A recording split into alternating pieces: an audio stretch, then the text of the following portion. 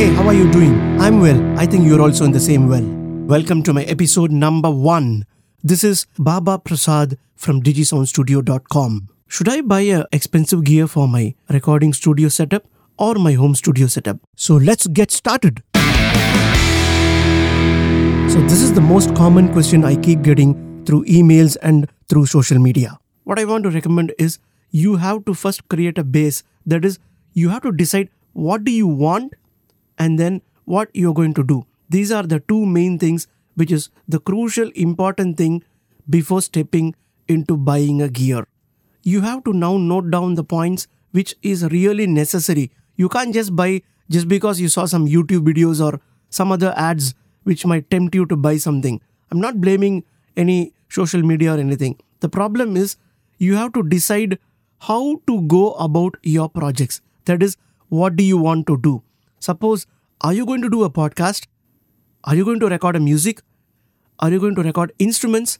Or are you going to track a band? That means in your home studio. So these things require multiple inputs and other various kind of gadgets, which might be pretty complex, but I can just make things simple for you. Don't worry. And here is the solution. Like, if you just want to record with one single mic, all you need is one channel mic pre interface. So it's very straightforward. Some people can buy a USB microphone with no need of buying a sound card because the mic itself becomes your sound card. That is, it has a built-in ADDA converter. Another one is buying an external sound card and connecting your mic. As simple as that. Also a pair of headphones. This will complete your basic setup. And of course, you need a decent room. The main problem here is, hey, I'm not getting a pro vocal or a professional sounding thing like how I see in YouTube or hear the audio. They are extremely good. The biggest secret here is not the mic, it is the room or the ambience where you record. All the pro mics, or even if it is a condenser or a dynamic mic, it doesn't matter. But the problem is condenser mic tend to capture everything. I prefer going for a dynamic mic. So getting a dynamic mic is the better option. And number 2 is at least try to close the doors and windows and shut down your fans and AC and everything. Try to record in the middle of night or maybe late evenings when there are less traffic or something. I know it's a very tough situation for Indian scenario. Whereas in abroad, if you see or watch, there will be always this UPVC doors and windows, and the house will be with full of carpet and also wooden flooring. This is the main advantage for them. But in Indian situation, it's actually the opposite. So what we have to do is, we have to go by doing a close mic technique. That is, you have to come so close to the mic. Of course, you need a pop filter or you need a foam to cover up your mic and then start recording.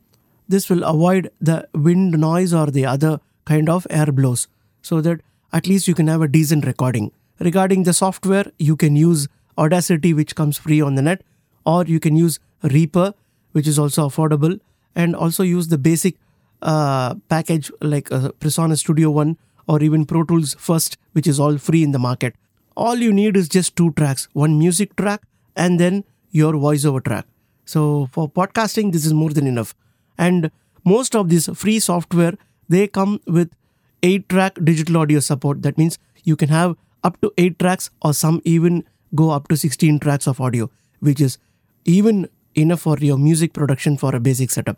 I think this will help you to create your first podcast or your voiceover or a basic song recording for your own composition. That is using tools like GarageBand, Fruity Loops, etc. etc. So what you have to do is just create 1 track of audio and then also have another track, vocal track, and then maybe just add little bit of layers. This will give you a complete package for you to set up your home recording studio.